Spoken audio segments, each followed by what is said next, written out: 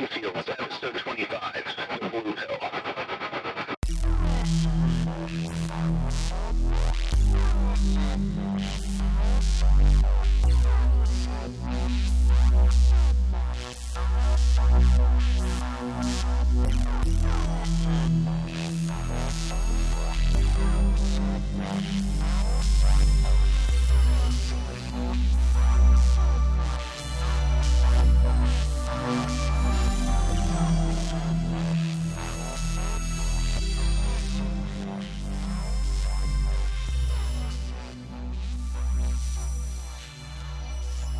Hey guys, welcome to Minefield. Transmission's coming to you. My name's Joshua Michael. My best friend Colin. How you doing, brother? Pretty great. It's very full. Yeah, it's pretty good. Full of energy all day. You find yourself saying the word brother all the time now that we talk to a lot of wrestlers? Yeah, but I'm also a union guy, and you call people who are in the union brother a lot, and somehow I'm trying to find ways to not overutilize that word, and then I try not to accidentally say it to people who have Learning disabilities? what's the right word? Learning disabilities? No, appropriated it for other reasons, you know? Okay. So, yeah. You just Alright. gotta be careful what you say to particular segments of human society, it turns out. I agree.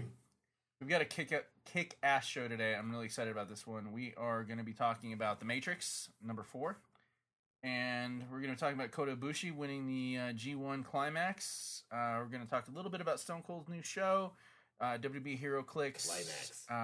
We're going to go over what has happened so far in House of X and Powers of X. An amazing new comic book called The White Trees by Chip Zdarsky, which just blew my mind, one of two. New Doctor Strange, Archie number 700 and 705. And whatever the hell else we decided we want to speak about. But I want to go straight into The Matrix. Mm-hmm. We've got a blue pill. You got a blue pill? You got a blue What pill. was it? Yeah, was it blue pill or red pill? I forget. It's the blue pill. Actually, I do forget too. It could be totally Dude. wrong. Nope. You take the blue This pill. is the beauty. Sorry? No, you take the blue pill. You stay in Wonderland. You take the red pill. You wake up in your room and believe whatever you want to believe. See, you're feeling it. Yeah. Like, the excitement is there so much so that you're probably carrying that all of the time. I can't remember right now the last time I sat down and watched all of the Matrix movies. And the thing is, I freaking love them. Mm-hmm. And I love all of them. All these people who complained about the sequels, I get it, but I also don't get it. Because there's so much to take from each and every one of these movies. I don't have them all at the forefront of my thought right now. And so to hear that there's a fourth Matrix movie coming out, it just blows my mind. Yeah, let's go for it. Let's see what they could possibly do. And we're going to talk about this without either of us having rewatched it. We're going to talk about this without either of us, me at least, sitting there and wondering about it or what. I could have been listening to Matrix music all day. That would have got me there. But I don't have it on my phone anymore. So yeah, how do you want to begin with this? I want to go right off of the last thing you said, Matrix music. For you music junkies out there, Juno Reactor doing all the killer music for the Reloaded and for Revolutions. Was a huge Juno Reactor fan.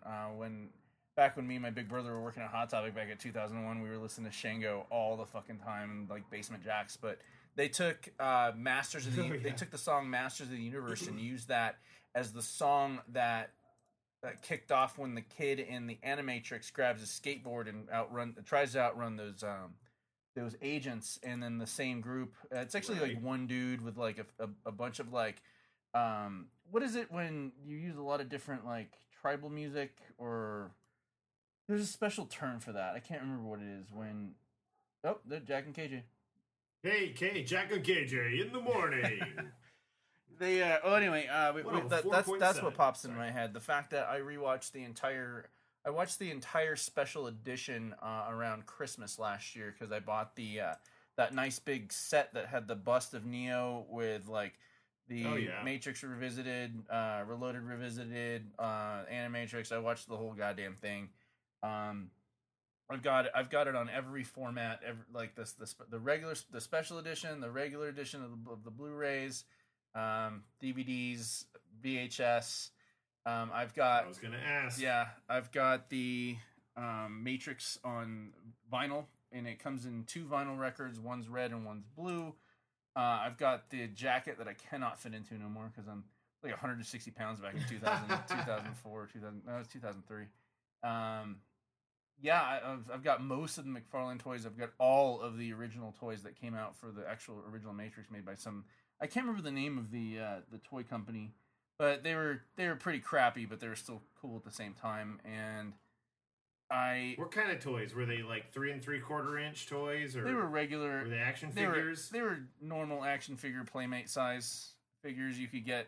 Playmate size. Yeah, you know, like I'm not placing this, but I do recall higher end those extreme. Those are the McFarlane ones.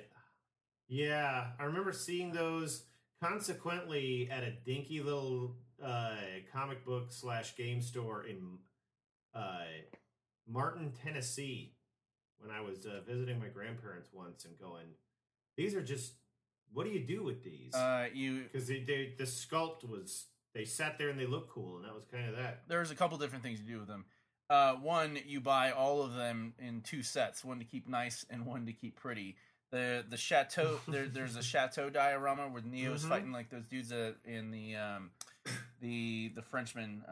What's his name? God, why am I? The Merovingian's little chateau. All these different accessories. Once you open it, it's guaranteed you're going to lose half the weapons. Oh wow, yeah. And then the Sentinel was huge. The Last Stand of Captain Mifune was amazing. Him and the APOC machine, that pop, like he's screaming, he's all cut up. There's the mini diorama of Morpheus fighting the twins. You have to buy all 3 of them. They're all posed for that little fight they had in that parking garage. Trinity falling out. Oh, we should talk about Lawrence Fishburne. Put that down. Before we get out of the Matrix, I got to tell you guys my experience with Lawrence Fishburne. I'm writing it down. Lawrence Fishburne. Oh, fucking! I said Fishburne, not Fishbone. You fucking Mac. I love it, but it'll be like, is this what you meant? Like, God damn it, no! Like, I even capitalized the F. Anyway, just like a liberal computer. Yeah. Is this what you really meant?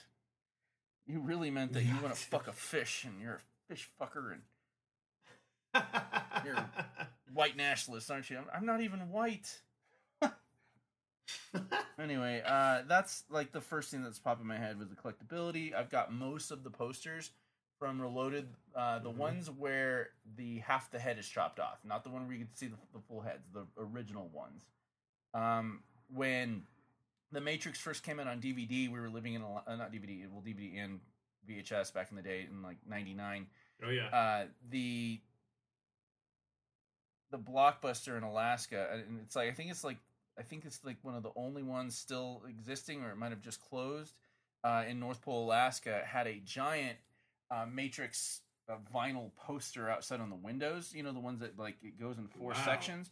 Well, we pulled up one night and stole it, but we it was like -40, and we did the best to get it off the windows, and it peeled. But then a car started pulling up, and we had all the windows open. And my first car was it was a '92 Mazda Protege, and we stuffed them into the windows, and they shattered. Not the windows, it shattered, and I had these big closet doors that were the vinyl. Vinyl. They were vinyl. But they shattered, and they stayed together in a clump. And I had these big closet doors that were mirrors, and it took me a year to put that thing back together. That's crazy. I put it back vinyl, slice by slice, and that's how much I loved the Matrix. And I didn't know what to do with myself yesterday. It was like someone told me that like something came back from the dead that wasn't really dead, but at the same time it was over. I don't care what they're doing. Lana Wachowski's doing it. I get their new names mixed up. I apologize, guys. It's not Andy and Lawrence anymore. It's Lana and I never decided to make it worth figuring out. I was just like, okay, that's what you're doing, fine. yeah. Outside of that, I don't give a shit. Now I want to do. I read a very interesting article today from TheVerge.com. Here's what The Verge wants out of a fourth Matrix movie. This website does tech, reviews, science, creators, entertainment, and more. So I guess like a much more fun Wired. They took a lot of the writers. It's by the Verge staff. Tasha Robinson, a film and TV editor, she wants it to be surprises from a fourth Matrix film. She doesn't want them to rehash the same bullshit. She doesn't want more John Wick action. She wants new characters. She wants new conflicts. She wants new ground to tackle rather than familiar ground. Liz Lopato, the deputy editor, a lot of the fun of the Matrix is in the fight scenes, and so she wants some good killer fight scenes. John Porter, the international news writer, he's upset that the Matrix never got expanded into an expanded universe, so he wants more of that. Let's see. Justine Kalman, the science reporter. As a college activist, I liked hers a lot. As a college activist way before the word woke was a thing, community organizers drew lessons on resistance from the Matrix. So she wants more of that. Impending resistance? Yeah, resistance. What do you With mean? the impending climate crisis upon us, perhaps sooner than we'd expected, and the swell of popular political protests, I hope the new Matrix movie maintains and updates its relevance to the people who see themselves as part of the movement. Shane Gartenberg, Okay. news editor. Has anyone said fight scenes yet? T.C. Skodek, executive editor. I don't care that the second and third Matrix films were poorly received. For the record, I don't think they were that bad. Neither did I. I loved them. I didn't give a shit. I was going to like them no matter what. But the 13-year-old in me is not asking too many questions. He just wants to be in his seat early for opening night. Hell yeah, teach me kung fu and how to fly a helicopter. The world has gone to shit, and I don't mind reliving the past a little bit with Trinity and Neo. So he's looking for a little 13. Yeah, he's looking for a little nostalgia. I can't imagine what it would have been like to watch that movie at 13 because I was 21. Robin watched it. When that movie came. At least 21. Robin watched it And, when she was that age. I took her to see it twice. That's your sister, Robin. Yep. Yeah. And I got a couple more here. Sam Byford, Asia news editor. I'm interested to see what Cloud Atlas author David Mitchell can do in a film screenwriting role. And I don't think Lana Wachowski will return unless she knew she had something intriguing to add. But I think the Matrix lore is a lost cause at this point. Especially that given Keanu and Carrie-Anne are returning, best case scenario is likely a visually incredible mindfuck. Okay, so that's... Okay, great words. Kevin Wynn, news editor. I'll take it, whatever. Yeah, I know. If they're basically just mapping it out, just do all this shit. Give us a little nostalgia. Give us some great special effects. Give us something new to latch onto. One of the guys here was like, "Goddamn, don't give us a fucking prequel. Anything, don't give us a prequel." Good narrative. When you brought this up a little bit ago, we were talking on the phone just before we got onto the show, everybody, and Joshua was saying, Trinity and Neo, spoiler alert, are dead at the end of the trilogy, but it might be the real world, but it's not the real world, and it's the Matrix, and anything can happen in the Matrix. It doesn't have to be a prequel. I thought to myself, well, what would it be like if it was like, if it took place between the second and third movie, or we couldn't do that, I'm sorry, if it took place between the first and second movie, because I remember when I went to see the second movie, and it has that awesome opening montage of Trinity kicking ass in all these different ways, and I was like, hell yeah, I want to see something that depicts episodic content opening this movie up, and I want to see, like, Trinity's out there screwing up the world, and she's going to show up and be like, how's it been going out there before we get into the real plot of this movie? It's been going great. I've been fucking up the Matrix. Mm-hmm. Awesome, cool, blah, blah, blah. Now let's figure this thing out. And it turned out that they were more or less, they were Neo's dreams of the future, the near future. But, like, at the same time, that's what I wanted, because I wanted to know. I always want to see that. What happens to Luke and Han and Leia between Star Wars and Empire Strikes Back? What happens to Trinity, Morpheus, and Neo, let alone whatever other crew members they might have, between the first and second installments? Now, Because that's where you can play with everything, because they did the Empire Strikes Back, Return of the Jedi, like, oh, maybe there's 6 months between it while we're hunting for Han. They did the same type of thing. No, it's back to back on 2 and 3. They did the same thing with Back to the Future. I want to get away from those themes. I don't know why the last chapter has to be a 2-movie scenario, but no diss. I think they pulled it off. right? Now, just because Keanu Reeves and Carrie-Anne Moss have been confirmed doesn't mean shit. It might be a flashback. It might be a voiceover. Something. Them showing up for a quick little, like, this is something that happened on the archives of the Nebuchadnezzar, and you see them like horsing around, or if, to a better extent, when you say playing around, I think immediately one of my favorite video games of all time was the PlayStation 2 game, The Path of Neo. The first Matrix video game was Into the Matrix, which was killer fun because it was in between. It came out right after the Animatrix, but right before Reloaded came out, and it was everything that you had to do in order to get to certain places as Niobe and Ghost, specifically places in the movie. But if you knew anything about MS-DOS, you were able to actually hack the Matrix without it causing any problems with you not being able to finish the game. And by that I mean that if you play Grand Theft Auto Vice City, there's codes, but if you use the codes, the system won't let you finish the game. Hacking the Matrix is perfectly allowed, and as soon as you start toying around with a DOS prompt, a literal DOS prompt, and figuring it out, it becomes so much more fun. They showed different parts of the movie from Reloaded up to right before Revelations, and then the Path of Neo is you're Neo. You show up at work, and you're late, and you get chewed out, and you go back to your desk, and a package is delivered to you, and the first thing you got to do is work your way through the cubicles. And if you can choose to either get caught by the agents or try to make your way out, the way that Morpheus originally intended for you to escape and make off on that motorcycle with Trinity. Because remember when he says right, she was out yeah, there. he said fuck this when he was out on the ledge and went back inside, and they arrested his ass, and she was waiting for him. She was his getaway mobile. You can choose to do that, and you if you choose to take the blue pill, the game ends. The game ends, and there's all these awesome little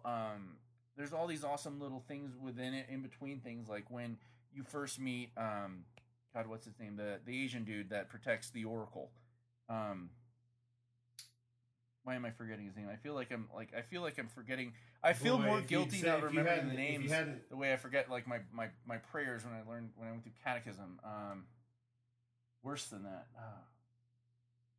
Dude, if you hadn't said it that way, if you hadn't said like, why can't I remember it? I'd probably have got it. It's not Cypher. It's a Seraph.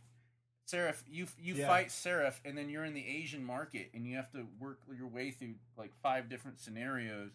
But at the end of the game, this is what's so cool about the video game, was right when you show up and you're about to fight Smith in the rain, and he's all powerful godness because he's absorbed everyone. And one thing I wish they would have shown in Reloaded and Revolutions was when Smith eventually assimilated the architect. They didn't show that. I wish they would have shown that. Ooh. So he's a god power within the Matrix. And right when you're about to fight, and things are like, you fight Smith in the rain for a little bit, and then right when Neo realizes that he needs to lose, so Smith can try to get into the Machine City. That way they can erase him. The Wachowskis all of a sudden come in like kind of like does this like circle thing, and you're all of a sudden in the White Room, and they're sitting on the chairs that Morpheus is sitting on, and they're like, hey, yeah, the movie was great. I'm sure you loved it. That's why you're playing the game. But most people don't play video games to reach some French existentialist mind fuck of an ending of a movie. You're playing because you want to fight a big bad fucking boss, and here's a big bad fucking boss, and all of a sudden all of the Smiths jump on each other and form a super giant Smith, and you got to figure out a way to destroy a 10-story tall Agent Smith that's constantly regenerating, and so that was fun. That was fun, and that's when you see you get to play it. Into the Matrix. I'm just like, my mind is going a million miles a moment right now. So yeah, they might not be main. It might not be about Neo and Trinity. Why not? If they do the course you're talking about, why not give us some kick-ass people and give us a midway movie, even if it's not a prequel, like Rogue One, and all of a sudden we fall in love with fall in love with some killer new people, and at the end, it's in between the movies, and you get to see something that's going to kick off. Okay, that might be fun. I personally don't want that to happen. I personally want things. Yeah, I think they went down that road already, because when you have the kid and you've got the kid was one of the best ones. What was Link's girlfriend's name? I can't remember. All right, I'm just going to go to IMDb so we don't fuck up anymore. You've got all those people who had all those little serendipitous things that just were not coincidence. Mifune dying, and the mere fact of 3 ships and 3 captains. I mean, I think that's the crux of the whole franchise right there. In the middle of the 3rd movie, I don't see coincidence. I see providence. Exactly. Like, that's my favorite part of the franchise. Everything about the way it was edited, the way that I'm looking at it and I'm going, was this built so well in editing, or was it screenwritten that way to jump between these different sequences at different speeds? Because that is like Inception level. When you go back several years later and you watch Inception, and you're seeing 3 different times, 3 different situations happening at 3 different speeds, that's complicated screenwriting, because just getting it all correct so that it all comes together in the same moment and everything speeds up to that's just beautiful. I can see it in like an Excel spreadsheet. How it works. Out. Why? It's like, because we're comic book experts. We're comic book experts. Why wouldn't you want to make a comic book into a movie? They've already fucking did the storyboards for you. It's all laid out, and the Wachowskis were huge comic book nerds, still are. And the sisters, I really hope that the sisters really decide, okay, let's do it together again. But God, I just had a brain fart. I'm sorry, I interrupted you, and then please go back to what you're saying. Well, no, I'm thinking, like, when you're looking at a waveform, when you're looking, some of the beauty of what this is that it can best be, I think, made a metaphor, or I suppose, or a visual representation by if you're in GarageBand, or you're looking at some other, I don't know, we used SoundForge way back when the Matrix was coming out, and you're trying to you see music done. I mean, that's how you see it, because you've got a time marker, and you got, okay, this thing is playing, and that's playing, and blah blah blah blah blah, and then these things are all overlapping at the same time. It's just, that's how I would always perceived those serendipitous moments, and like that sequence with Morpheus, going on about why we need to do this and why it's important, and how we could make it all end tonight.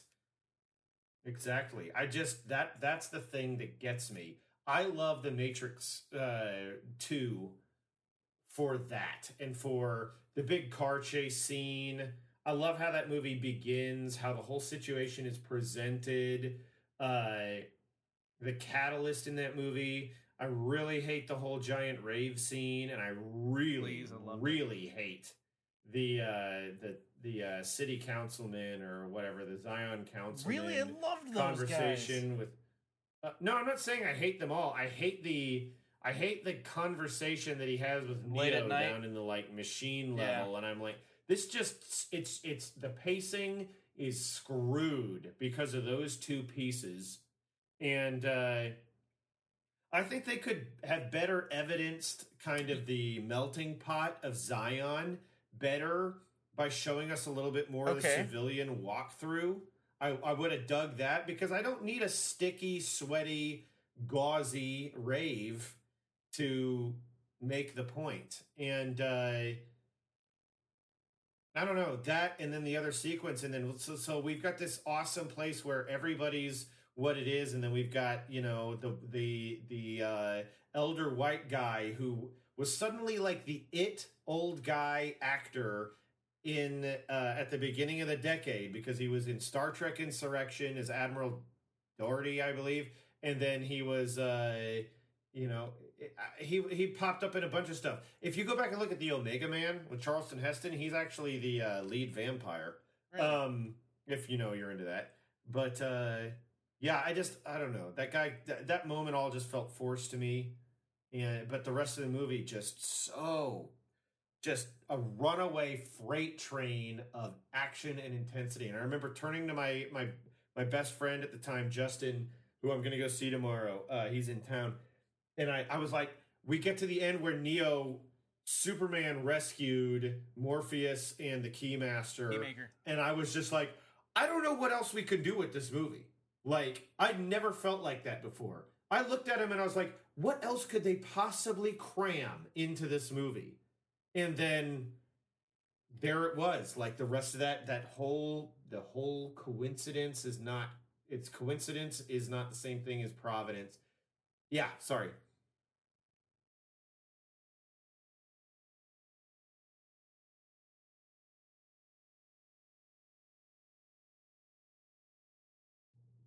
And we're back. Apparently, the agents of the Matrix are giving us a bunch of grief because we were asequential in our recording again. But they've done some upgrades. What the fuck were we talking about? I got so pissed off about. I was going on and on about the second Matrix movie. That's Reloaded. I gotta say, I mean, as far as sequels go, that's one of my favorite ones of all franchises. The Matrix Revolutions is it's just gunfire. I love that movie, but it is just gunfire and gunfire and gunfire. So, you know, we're all being nostalgic about what it was for us, but shit ain't nostalgic. This shit just happened like in my mind just right now. I just recall when I did the Star Trek auction. Every what was it? Wednesday was when I had to turn in my reports and say like, okay, this is what I had to say like every item, every costume that we photographed that week had a number. And so I would get a printout and say, okay, so numbers, 9,654 through whatever, and there were at least 100 of them, hopefully. And I would go into my office and find numbers to mesh up with my. I was just doing this copy and paste thing to mesh the numbers up with my research, my write ups for every little thing, and I had to make them link up with my buddy Brian, who was working with me there at the warehouse. And I would put on the soundtrack to the Matrix Revolutions because I knew that the intensity of that score would amp me up, and then like I would hit all of these little moments in my checklist with different like emotional resonance points in the score. Nice. And I'd be done with it round about the time the score ended.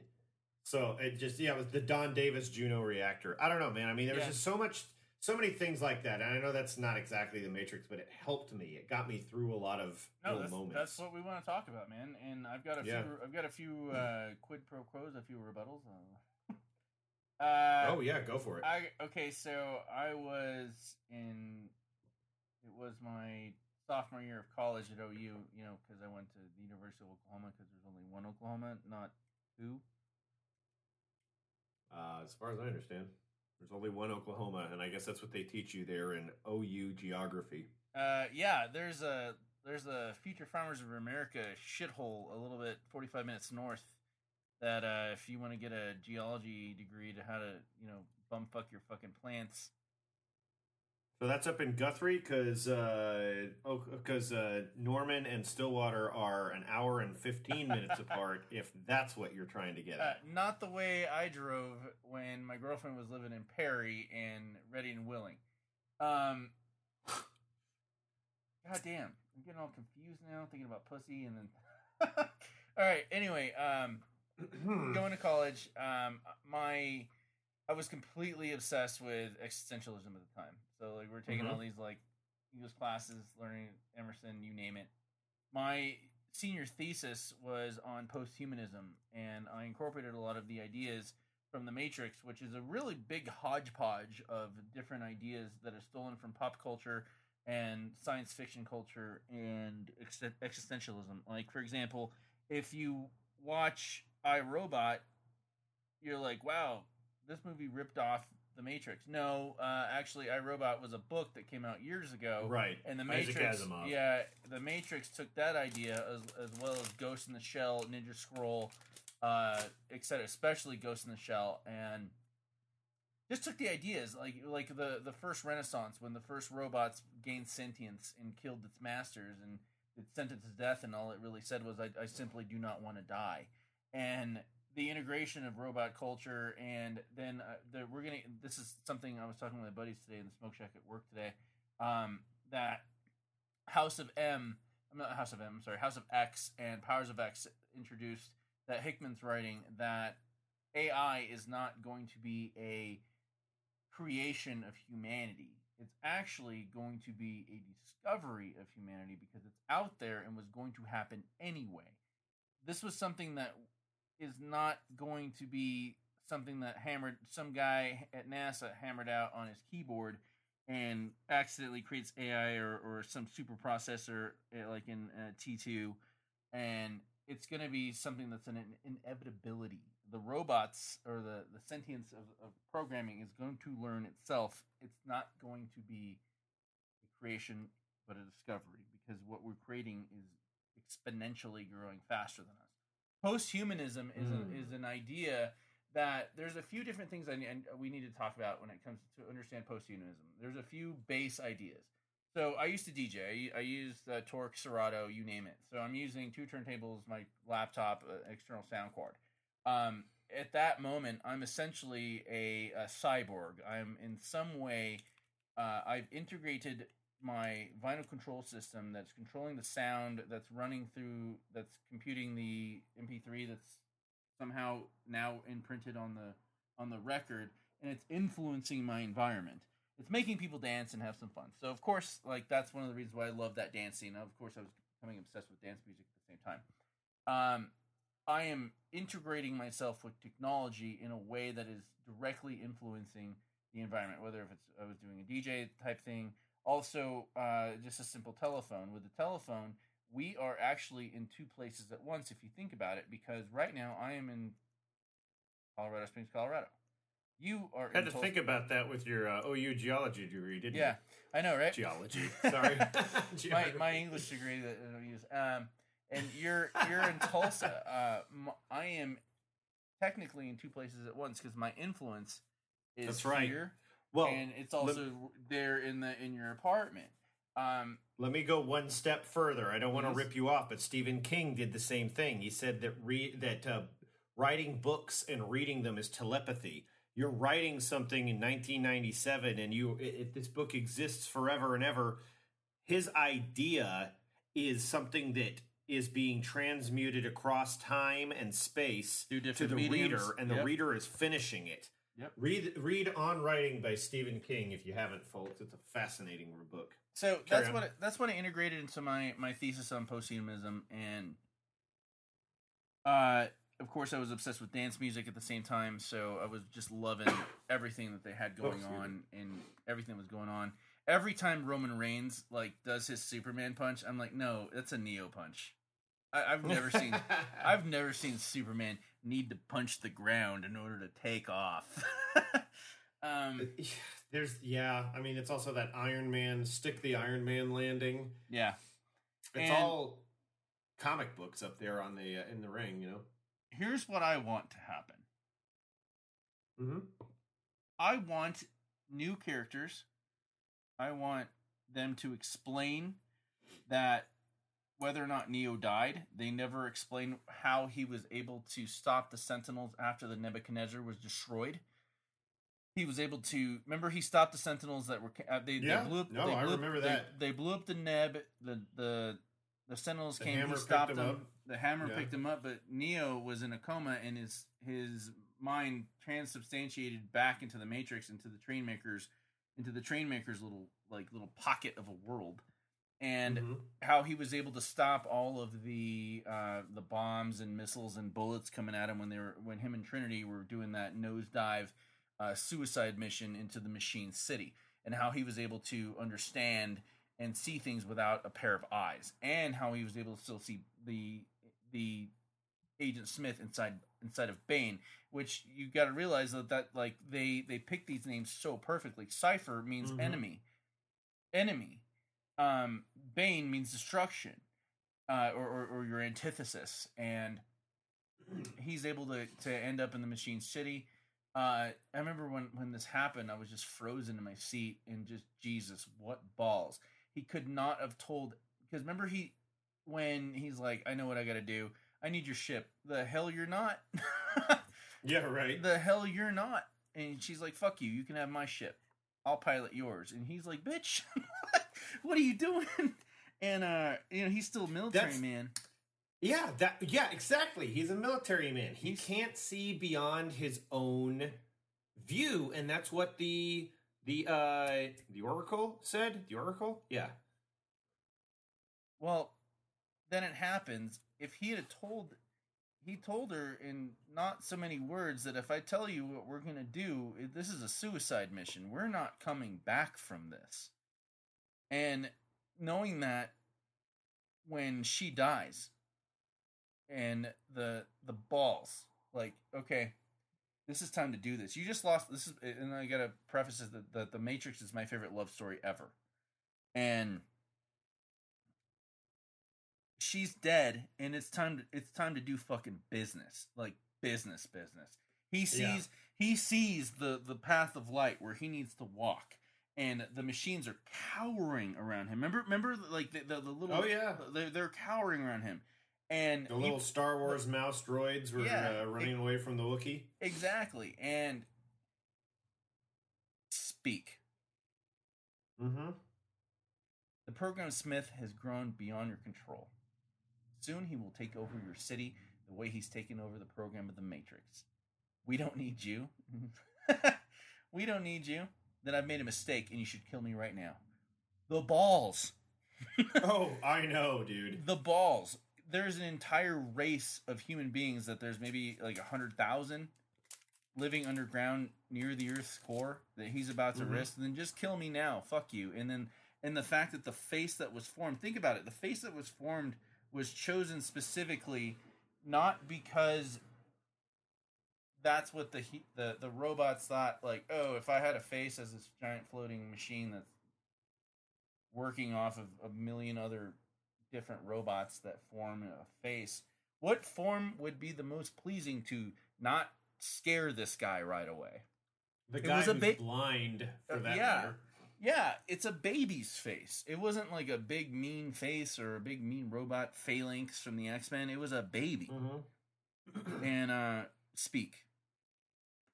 I can stop him. And that whole idea that you can plug yourself back into something and destroy something that has grown beyond its control. I think about my big brother dying of cancer, because that's what Smith was. He was a cancer. But remember Neo says, like, you're always right, Smith. He was. He was. It was yin and yang. It was all these different ideas. It was inevitable. Yeah. It was all that sort of things just build into that. What I want to see is I want to see new characters.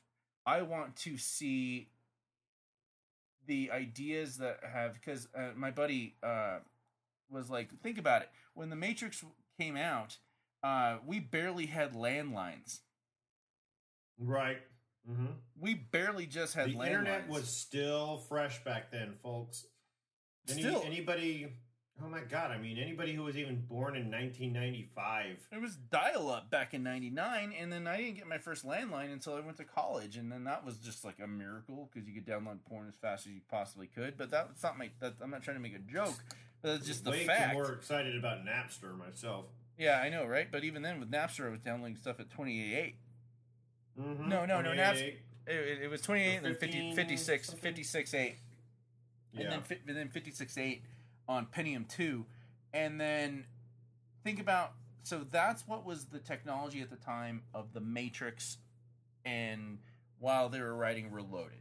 Now, the technology we have now, the Wachowskis... Well, think about that. If the next iteration of the Matrix was this much time later, after, because that was like, no, this is it. So what are we saying about that benchmark in human civilization? You're in the Matrix, Morpheus tells him. This is a representation of more or less 1999, because this is the apex of our civilization. Right. Because everything has been downhill since then. Why? What happened? September 11th? I really,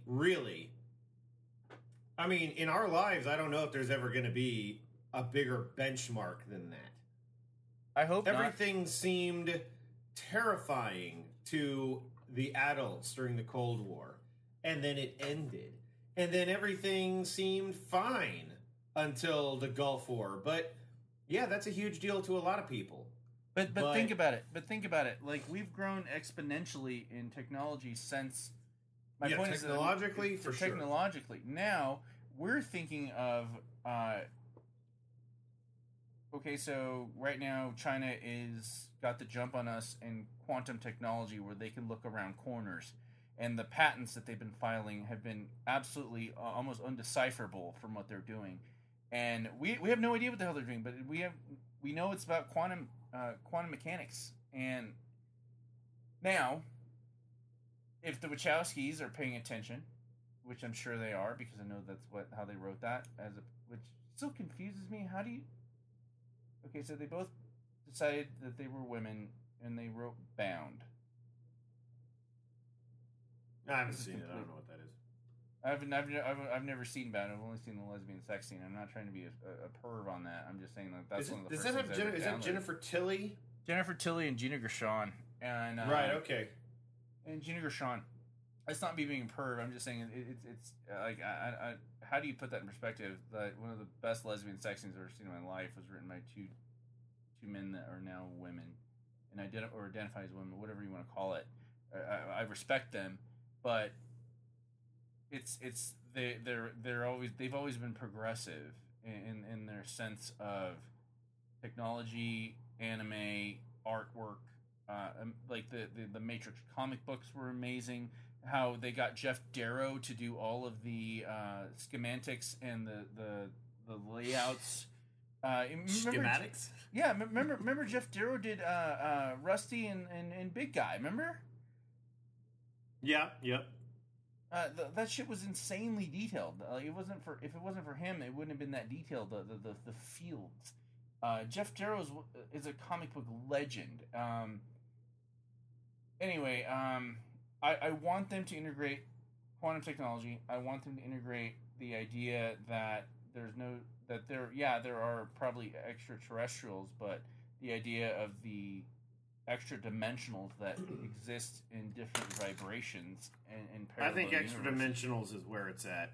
Those are I've encountered ghosts and all kinds of spooky shit in my life, but what I really feel like I'm encountering is extra dimensional entities. Something vibrating at a different frequency that somehow is loud enough that we'll be able to pick up on a regular ass AM radio or through the white noise or whatever electromagnetic devices they use to detect these things. It's like we're trying to find water with the Y stick. I've seen it done. It's freaking amazing. It's freaking amazing, and I'm hoping that they're going to take things to a next level. Could you imagine if they took what we just talked about, because we're geniuses and kick-ass writers, geniuses, and well, we're a hive mind, so we're just genius. We do have that hive mind thing going for us. We do have hive mind. By the way, it's tomorrow is going to be a year from an anniversary of a wonderful event when I lost 145 pounds. I recall.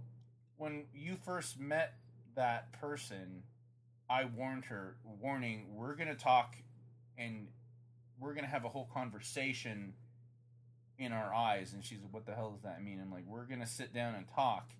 And then one of us might accidentally say something out loud because we're not realizing if we're communicating in our minds or out loud.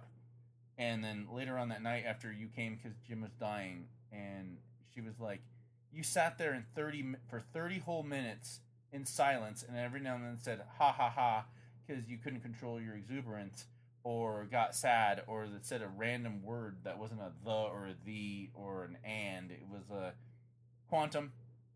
Like, what? Like, yeah. She's like, you guys just talked in your head. You guys have a hive mind. Yeah, so genius. So if you guys don't have friends like that, that sucks for you. It can be done. It can be done. It can be done. Like, it really happened. It really happened. And she's like, you guys really do communicate that way. Anyway, let's see, man. We gotta move into it. We gotta progress here. We do. You want to see new characters? I definitely want to see new characters. I don't care what it is. I just want to see it. I want it to. I just want it to have the caliber that it had, and the whole thing could happen in the Matrix or not. I don't need anything explained. I like the mystery. I want it to stay that way. Bring back all the same actors, or don't. There could be those little cameo pieces like you were talking about, or whatever. I'm fine with whatever they do. I'm excited to see it. I'm not worried about them, salvaging something. This isn't like, oh, you guys are fucking up Star Wars or Indiana Jones or something. Like, no, just let's see what happens, okay? It's been all this time, and you had a mainly Christian overtone throughout that franchise. I didn't mind it. What's the best thing about the story of Christ? The second coming. And there you have it. The second coming of Neo. The guy who died for everybody. That's a good point. That's why I like Superman. That's why I like Thor, the movie Thor. You know, the guy, I have to sacrifice myself to save everybody. Yep. And there you go. I mean, that's it.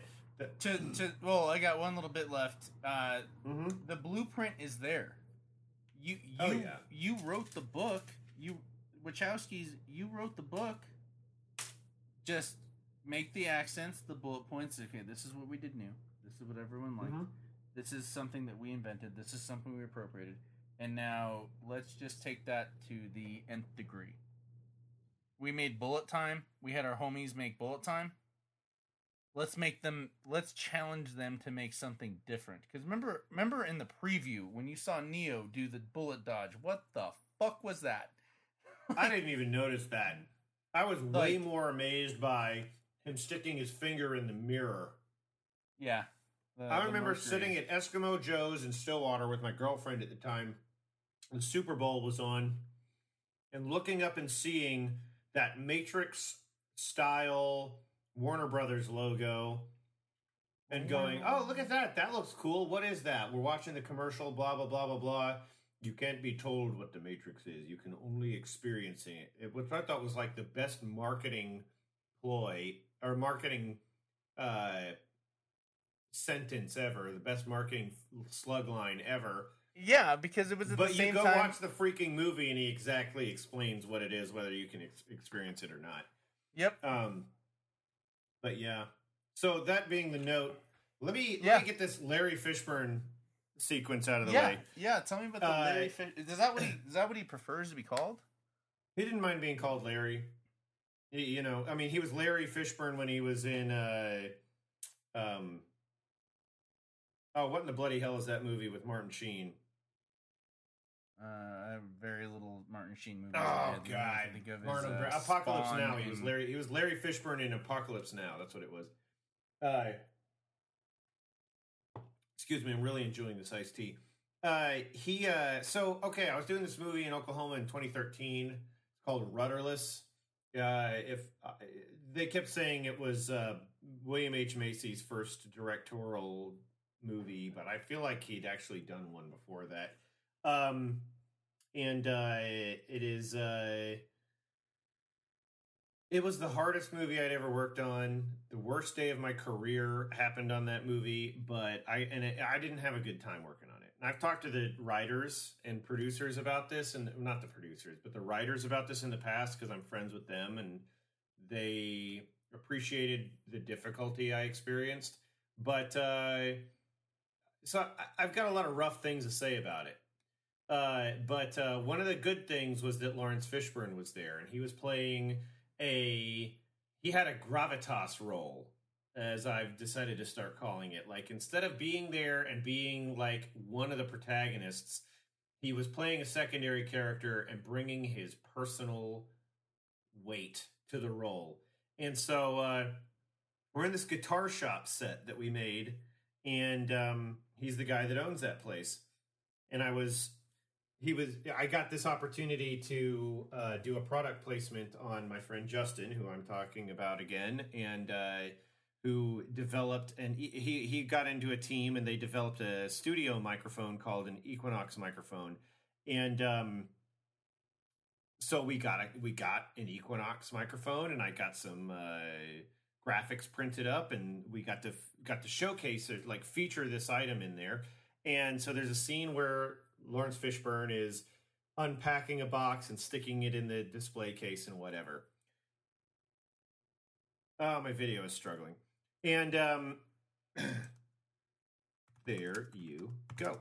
And so I'm the props master, and I go up to Lawrence Fishburne, and I'm like, hey, okay, you just take your direction from Bill, of course, but you got to hit these beats with this thing just so get it to for the camera movement and everything. And he's like, okay, sure. And we're standing there for a second because they're still blocking it out with Billy Crudup, who was also in the scene.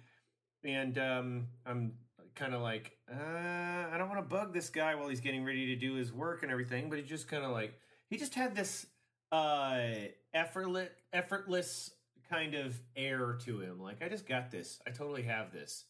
Just smooth as freaking silk. He never came off like wondering about anything. He just had his shit together.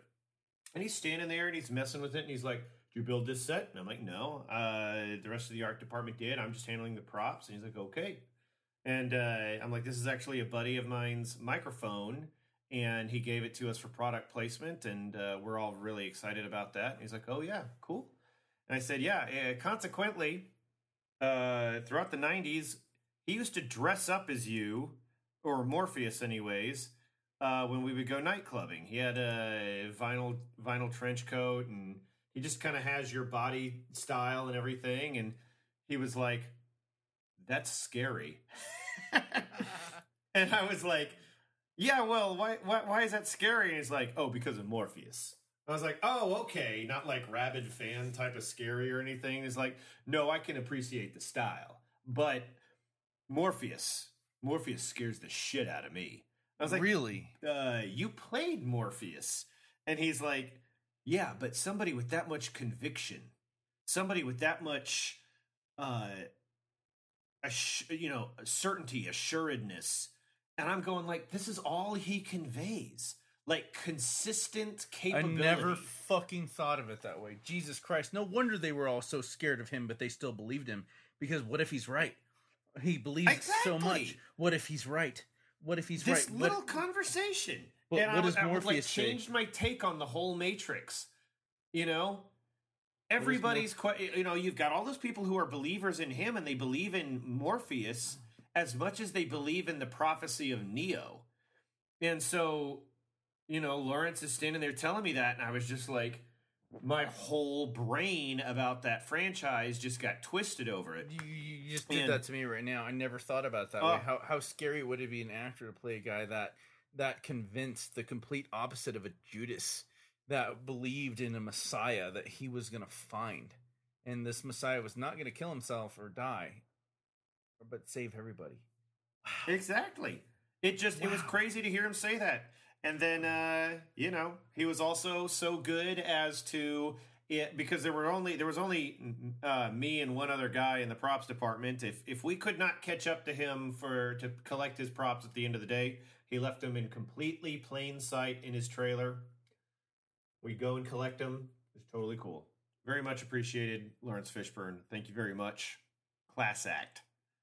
One of my favorite, when I was working at the Daily at OU, I worked with James Nim, and he was working on being a stand-up comedian, and me and my buddy Daniel were sitting there like going over like a bunch of the random things we would get in the mail, and he's like, "You won't fucking believe what happened." I'm like, "What?" He's like, "So I'm pissing at the fucking urinal, and this guy goes up the next urinal, and he puts his arms behind his hand, he puts his arms behind his hands, Sick. behind his back, and just holds his dick out with his own thrust, like he's fucking Morpheus."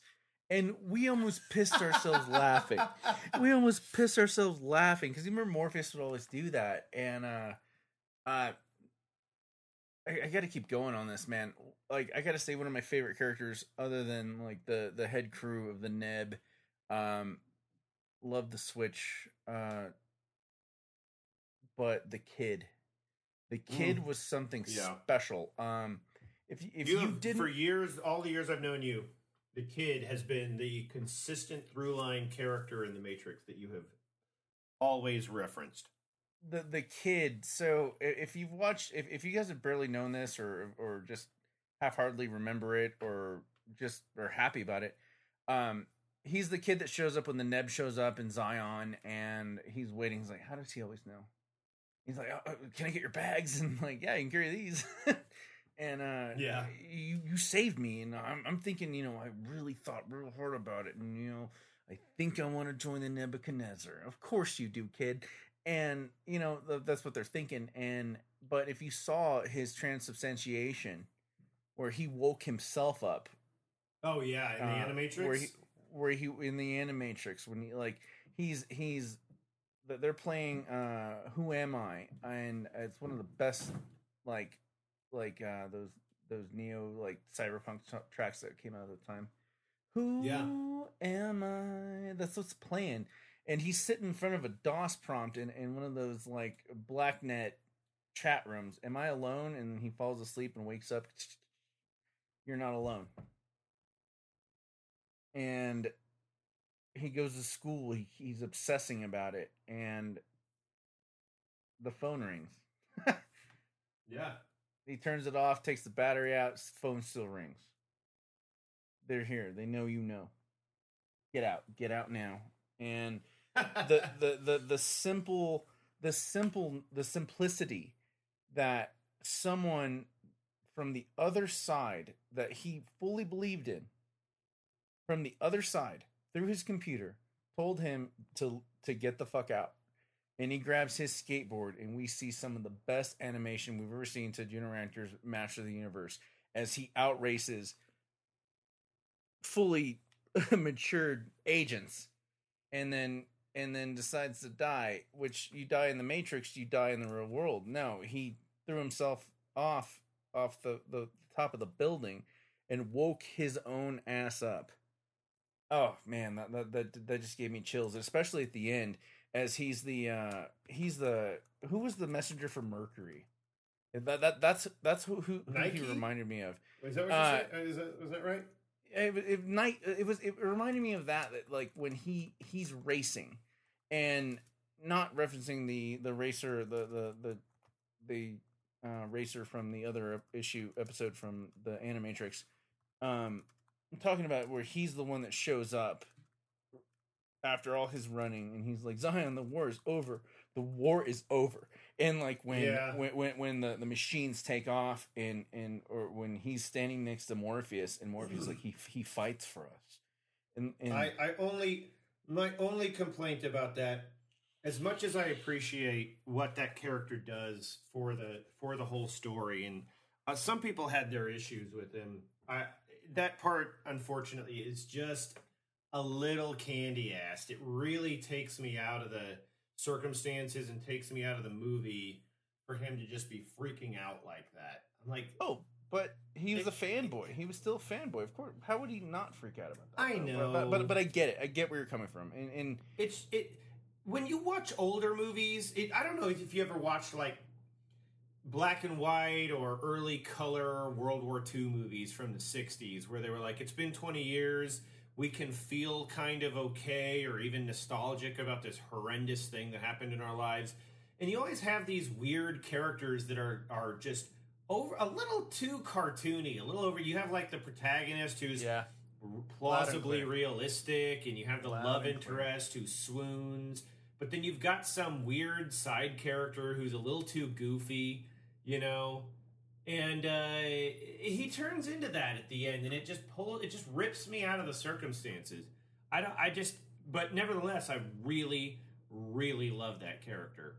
But as a quick rebuttal, yeah, I agree with you. You're completely correct. But what keeps me still heart swollen to him is the fact that he was smart enough to wake himself up. Yes. They didn't do any... I mean, they barely touch on that. It's a line of dialogue. But you need the Animatrix to know that. If you never...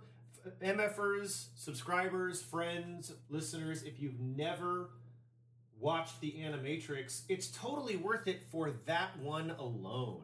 But simultaneously, you do have all that other good content in there, you know? Yeah, but don't forget, how old are you, kid? 18?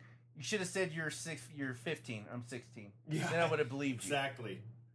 And oh, dude, like, I never changed. I never finished the training program. Neither did I. Neither did I. It's Neither just did I. perfect. Everything they gave him. I lost it when he's like, "Yeah, I won't let you down. You better not. You better not." And he's like, "Get out of here, kid. Get out of here." No, he wasn't leaving Mifune. Like he kicked. If it wasn't for him, if it wasn't for the kid's belief, and I know it had that cheesy line where like, you know, like, "Oh, I believe in you. I believe," and like he shoots down the chains, and like, but like if he wasn't so devoted, but he believed in something that was real, and I pray to God they don't steal that from us. But it's like watching The Fifth Element to me. I hated it the first time, and then, but I was like, and then it was on again, and I'm like, and then it was still on, and it just kept being on, and you're just watching it over and over and over again, and I'm like, you know what? I like this. I like The Fifth Element more every single time I watch it, and that's kind of the same thing. Even all the parts of the Matrix movies that I initially was like, you guys are way too high on the smell of your own cum. It just somehow or another, that stuff. The older I get, the more I watch it, the more I'm like, no, this is integral. It is incredible, and that stuff. The it's a stuff new religion. With, for real. The stuff with Link's girlfriend. What was her freaking name? What's the kid? Who's the kid actor? What the guy that played the kid? Have we seen him in anything else? It occurs to me to check. I mean, I don't. It's one of those things that I've looked up a million times. I'll look it up. Animatrix. Keep talking. Yeah, like when I was, I'm gonna do I don't know if I mentioned this, but a friend of mine from work has a podcast and a recorded series that he does, and I'll talk about when it happens. It'll be in September, so I'm gonna go down to the city and do that show, and then we're gonna talk about professional filmmaking and stuff like that. But one of the questions he asked in a primer was, you know, what are your inspirations? And I thought about that question today. And one of my inspirations is character actors. When I was a kid, I was watching movies all the time on HBO, and character actors who would be, you know, secondary characters. Oh, yeah, this guy's in that movie. Oh, yeah, that guy's in that movie. Or, you know, like you'd see John Spencer in The Rock. and then suddenly there he was on the West Wing until his unfortunate, untimely death. But like, just character actors, people who are like, yeah, this is what I play. I play crotchety cops or whatever. This gentleman was I named. felt like he was a character actor, and I never knew where he came from or where he went. His name's Clayton Watson. Mm-hmm. Born in 1977. Jesus Christ. He's exactly my age. And he's still acting, and he's from Australia. One of the coolest moments of my life. Sense. One of the coolest He's moments of my probably life. crushing it in Australia, huh? I was on the plane trip when we were leaving Alaska to Guam, and we're leaving LAX to go to a little other airport to go to another one to get to fucking Hawaii. And I'm sitting next to this guy he's got cool kick-ass spiked hair, which my hair was trying to be spiked like his. And he's Australian, and he's like, "What do you listen to, mate?" And I'm like, "I'm listening to a record called Anima by Tool." And he was like, "I've never heard of Tool." And he's like, is it rock? And I'm like, "Yeah, it's metal. It's metal." And he's like, "How metal?" And I'm like, "Well, it's not like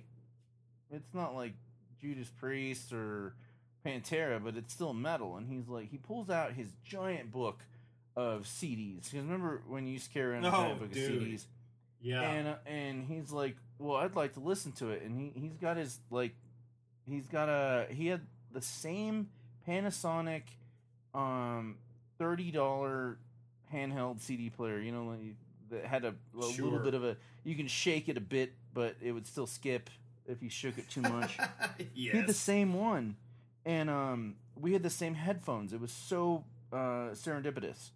I had those Sony behind the ear silver ones, and and he's like, "Let me listen to it," and oh yeah, sure. And he's like, "Well, let me show you something else." And he gives me a CD called Halloween by a band I've never heard of, a metal band from Australia. Well, is that wrong? Are they from Australia? But it's called Halloween. He's the first one that introduced me to. I'm getting somewhere with this, by the way. That introduced me to Halloween, and so for the little bit of a flight, he gets to listen to the entirety of Tool's Anima, and I listen to Halloween, and my mind is blown. His mind is blown. And he just says, "Keep it." Yeah. And I'm like, I'm not letting you keep that. And he's like, "I understand, I can buy it." And I was like, what are you up to? And he's like, "Oh, I'm on my way to the X Games. I'm a rollerblader." No shit. And he's like, "Yeah." I'm like, "You're Australian?" He's like, "Yeah." And we start talking a bit, and he mentions, and the point of the story is he's like, that water fountain that they walk past? Oh, right. Uh-huh. When they meet, that when piece they of music clubbed to death. Yeah, clubbed to death. Fuck. By Rob Duggan, and he's like, that scene in The Matrix where they walk past and they meet the woman in the red dress, and they walk past that water fountain. I used to skateboard that every day. I'm like, "You lucky son of a bitch." Anyway, yeah, we gotta move past Matrix. We gotta talk about some comics. We have talked the hell out of. We talked an hour and 7 minutes about the Matrix, probably minus a couple of seconds. We had a little bit of a technical issue back there where the agents were giving us grief. But folks, tell us what you think about this new Matrix movie, whether you knew about it or not, and tell us what you think about the old Matrix. Feedback.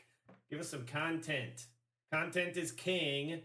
And we want to talk to you about what you want to talk to us about when next we speak. So, just real quick to brush on some wrestling. Hold up. Holding up. Sorry. Anyway, we got to talk about some comics, and we were talking about Kota Ibushi winning the G1. Yes. Finally beating. This was epic. Guys, if you know me, I'll share my password with anyone. I don't give a shit. For New Japan. Ibushi beating Okada. Finally. It was almost as good, or it was actually just as good as Shinsuke and AJ, and it wasn't as good as Kenny and Okada. That's for goddamn sure. That was a Those- good those damn are- match. That one. all three of them. Go back and rewatch those if you haven't got the chance. Impact's been a little. I feel like the wrestling world right now is on pause because nobody knows what's going to happen when AEW. We've got All Out coming out in like less than 2 weeks, and when they haven't announced the name from what everyone thinks it's going to be Wednesday Night Dynamite, and the WWE has moved officially before schedule announced that NXT is going to be on USA instead of Fox, and on Wednesday nights to compete with this. And the old man is apparently shitting his britches, and everyone's worried as shit that what's going to happen in NXT. Not because they're worried that AEW is going to some way eclipse NXT and shit's going to go wrong. Everyone's worried about that the old man is going to take the reins of NXT from Triple H and ruin shit.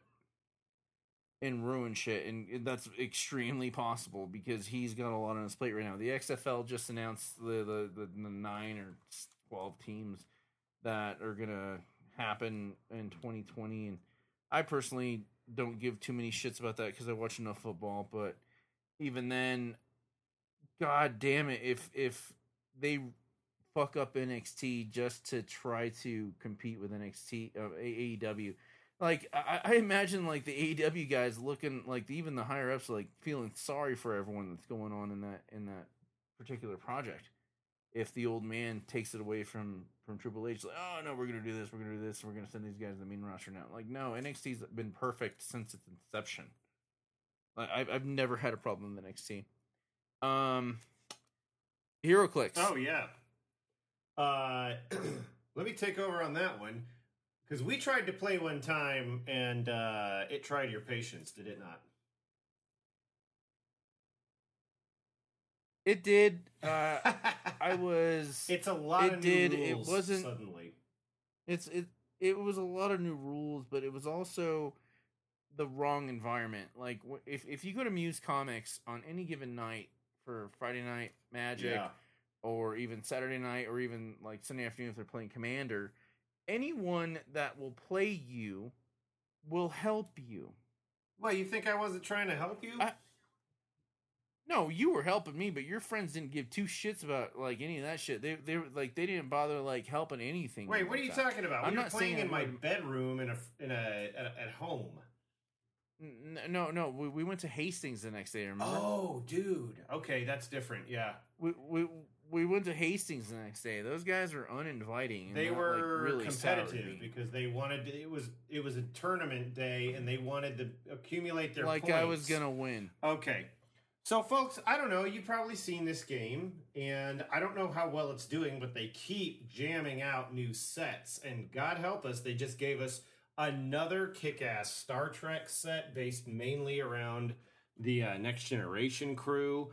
There's always a new DC or Marvel set coming out. They have all these other wacky sets that they've done in the past that don't amount to anything. They did one there was a tie-in to the Jonah Hex movie that nobody saw. They did one for Pacific Rim that was freaking badass. So what it is basically, imagine you're playing chess and you've got a map instead of a chessboard, but it's still got a grid pattern out. And your pieces don't have to move any particular direction. They all have an ability to move, more or less. And then there are other little areas on the map. So you have like hindering terrain, or you have raised terrain, or water. And you have things that change how you can move around and stuff like that. Well, what I'm excited about is this new WWE set. And because like if you've got superheroes, it makes sense. You've got flying characters, you've got guys who can hide in the shadows or hide in the bushes, or you've got guys who have better movement in the water or worse movement because of it. So imagine your chess pieces, right? Every one of them is different, and every one of them has a click base. So the base that it stands, you've got a pre-painted, sculpted figure that is particular to the character that it's portraying, and it has a click base. So I don't know if you can hear that. I'm just clicking through. And I can hear it. so, like, let's say you've got, I don't know, for instance, everybody knows who Superman is, right? So Superman should always be a high point value guy. Superman has up to the possibility of, like, let's say 12 clicks worth of damage he can take before he gets KO'd from the game. Your chess piece, you kill it, it's knocked out, right? In this game, you have multiple clicks worth of damage. So your piece can stay in the game longer. And there are number values for movement, attack, defense, and how much damage they can dish out. And then, so you usually say, like, okay, I've got a guy that's got this so much attack. I have to roll the dice and see if I can roll above the defensive value of this dude. Well, that's how you figure out how many clicks of damage somebody's going to take. And then they all have these extra color powers. So you can make them more particular to the game piece. So, Professor X is going to do something different than Wolverine is going to do, and Cyclops and Magneto and blah, blah, blah. So they've really, really refined this now. Up until about 2005, it was kind of inscrutable to me for some dumb reason. I just wasn't getting it. But then they started adding these cards to them that said why they had these powers, and it suddenly blew up in my head. This is why this game makes so much sense. So the difference is that, what we're looking at here is this new WWE set that looks incredible. And they've got legacy characters. They've got modern characters. I saw Eddie Guerrero. I'm sure there's an Andre the Giant in there. I'm sure there's Macho Man. I'm sure there's Hulk Hogan. They've promoted AJ Styles. They've promoted Triple H. They've promoted... those are the ones that I've seen. I'm sure we're going to have Seth Rollins, Finn Balor, maybe a demon variant, all kinds of cool stuff. And then there'll be like a ring.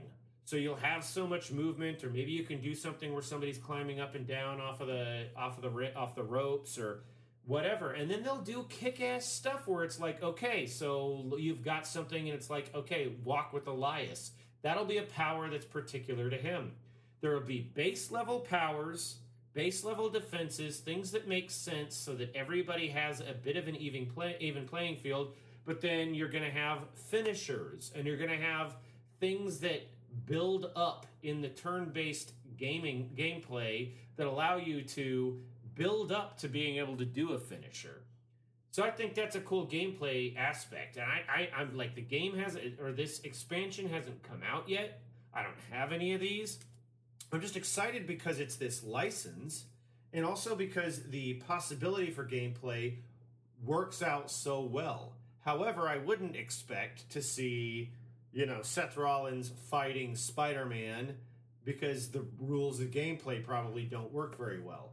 Initially, it came out, right. It was Marvel and DC Clicks. HeroClix was originally a baseball game. There were baseball players. And somehow or another that didn't work. I don't think their game system was very well refined. And then it transmuted very well into superheroes. And they just kept releasing new expansions to add new characters that weren't in the previous one and blah, blah, blah.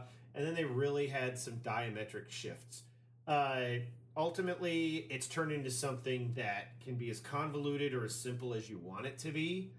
You can probably find these guys in certain game stores in a glass case, for varying price points. You can get on eBay and look these guys up. Or you could check out a fan site called HC Realms, and you can go through and look at every expansion and see, like, every iteration of Doctor Strange or Brainiac or whatever the crap you're interested in.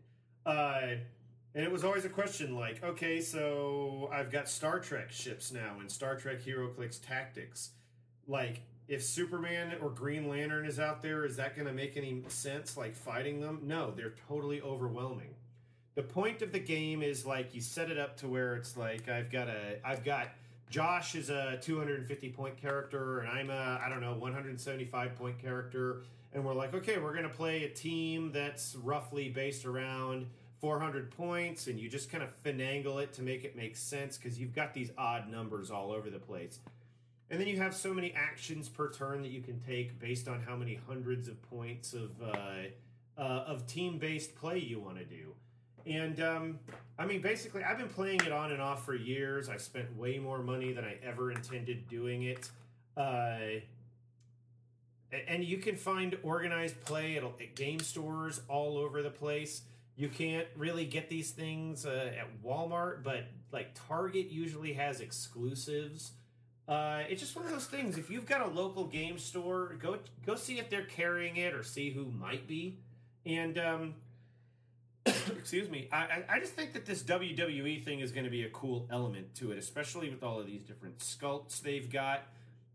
The quality has become super uniform over the years, and it's just gone up and up and up for the last, I'm going to say, 5 years of gameplay I've been doing. I just remember buying really expensive guys in 2012 when, like, in anticipation of the AVX release.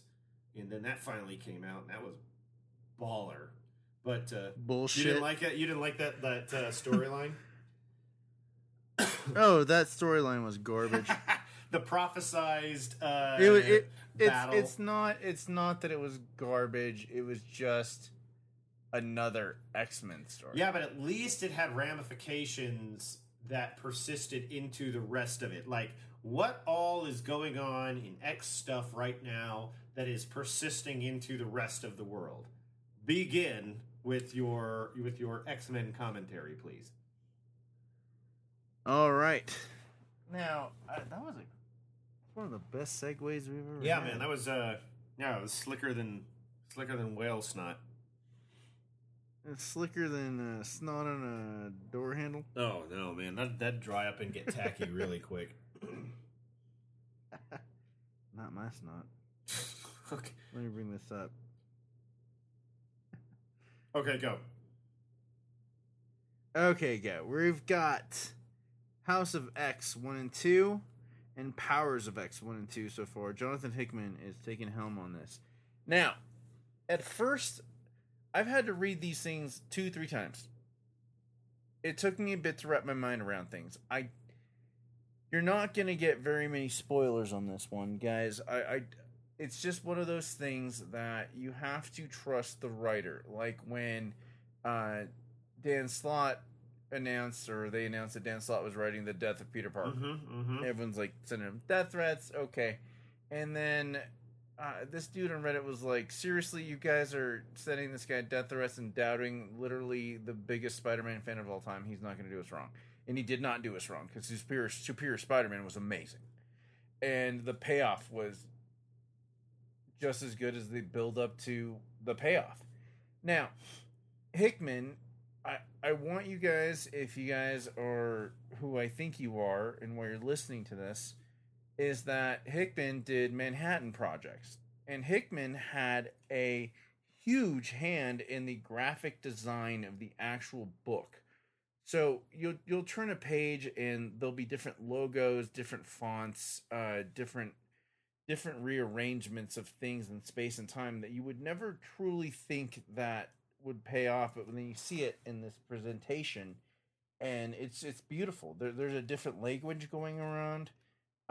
The House of X cover has Xavier, and they haven't truly fleshed out what happened with Proteus, and for Charles coming back after Scott killed him a couple of years ago before the whole Inhumans snafu. Yeah.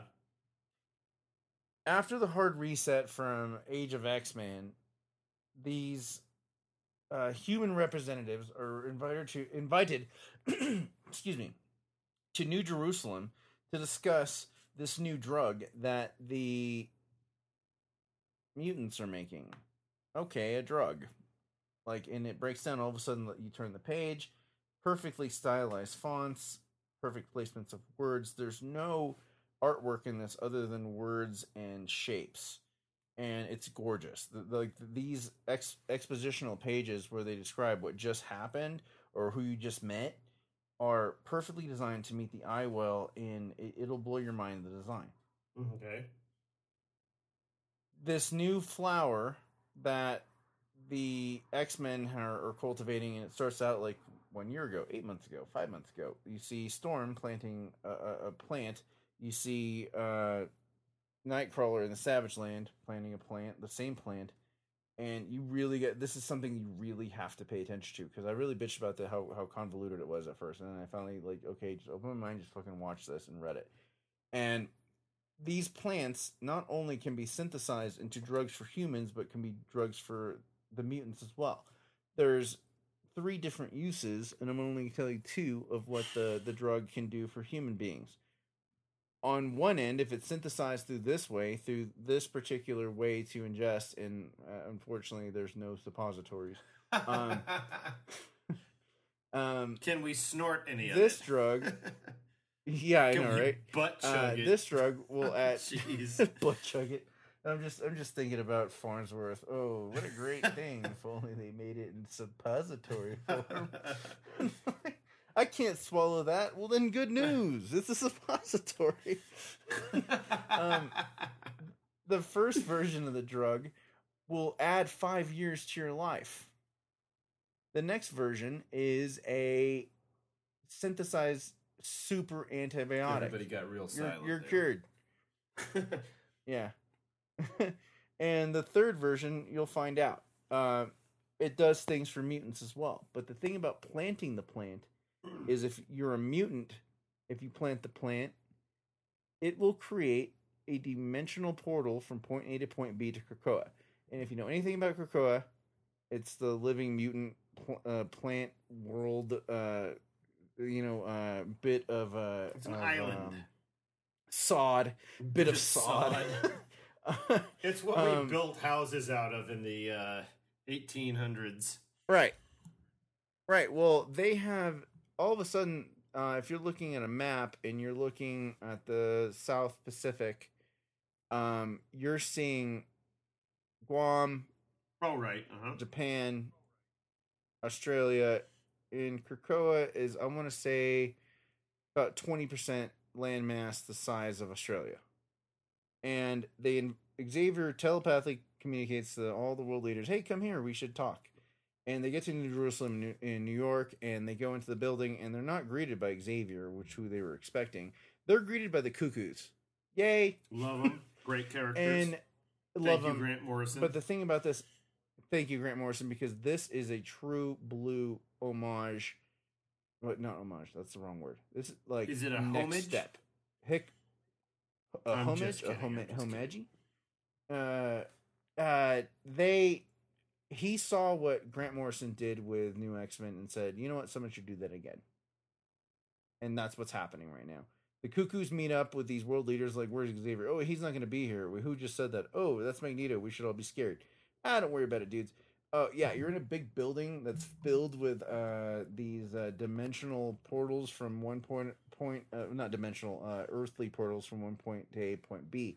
We just want to show you how far we can reach. And they walk through one portal and they end up in like the Himalayas, and you see Zorn teaching yoga to like a bunch of like mutants, and like, hey, how you doing? They walk through another portal and they're in the Savage Land, and the human leaders are like, well, what do you want? And they're like, oh, actually, we're not done yet. And then one of the Cuckoos is like, or not one of the Cuckoos, one of the other telepaths they just introduced. There are so many new characters they introduced.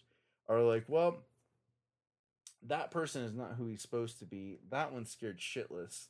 This one is like adept at like taking this over.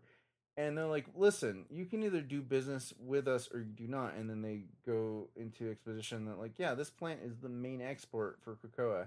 This is how the mutants are making their money, and this is their main export. Like, I don't know, like what did they call it in the Matrix? 01. What did they call what in the Matrix? Like 01, that when the robots were exiled out of the states, and out of they started 01. Okay. And their main export was those flying cars. Well, these guys have The mutants have this pharmaceutical drug that's not has any sort of hallucinogenic or like let's get high type feelings. You want this, and this was just us pulling our dick out and showing you we have the ability to go anywhere we want in the world as long as one of us mutants can plant a plant here. We can go in and out. Also, you can't go in and out into the portals if you're human on your own. You have to be invited and be with another mutant, and even the mutants have to be invited by Krakoa. And we had to invent a whole new language to you walk through here. You go through this is where you're gonna end up. And like, well, is it a language? We don't really know. They're just symbols Krakoa made up. But they really had to make a new language. So you've got a new environment with they're introducing like probably like 10 new mutants. Great, that's all we need, more mutants. And a new language. Of course we need like that's what Morrison did. And they better be awesome. Why not? They better be Stepford Cuckoo quality mutants. I want more Quentin Quire, okay? More armor. We're getting armor is a Joss Whedon guy, right? We're getting Kid Omega level status already in these 4 issues already. And of course Magneto obviously has his own agenda, but at the same time though, the odd thing is, and here's the kicker, and this is why I had to reread it, is because they start Powers of X and number 2, and it's like the new life of Moira X. Right. And it's not Moira McTaggart. It's Moira.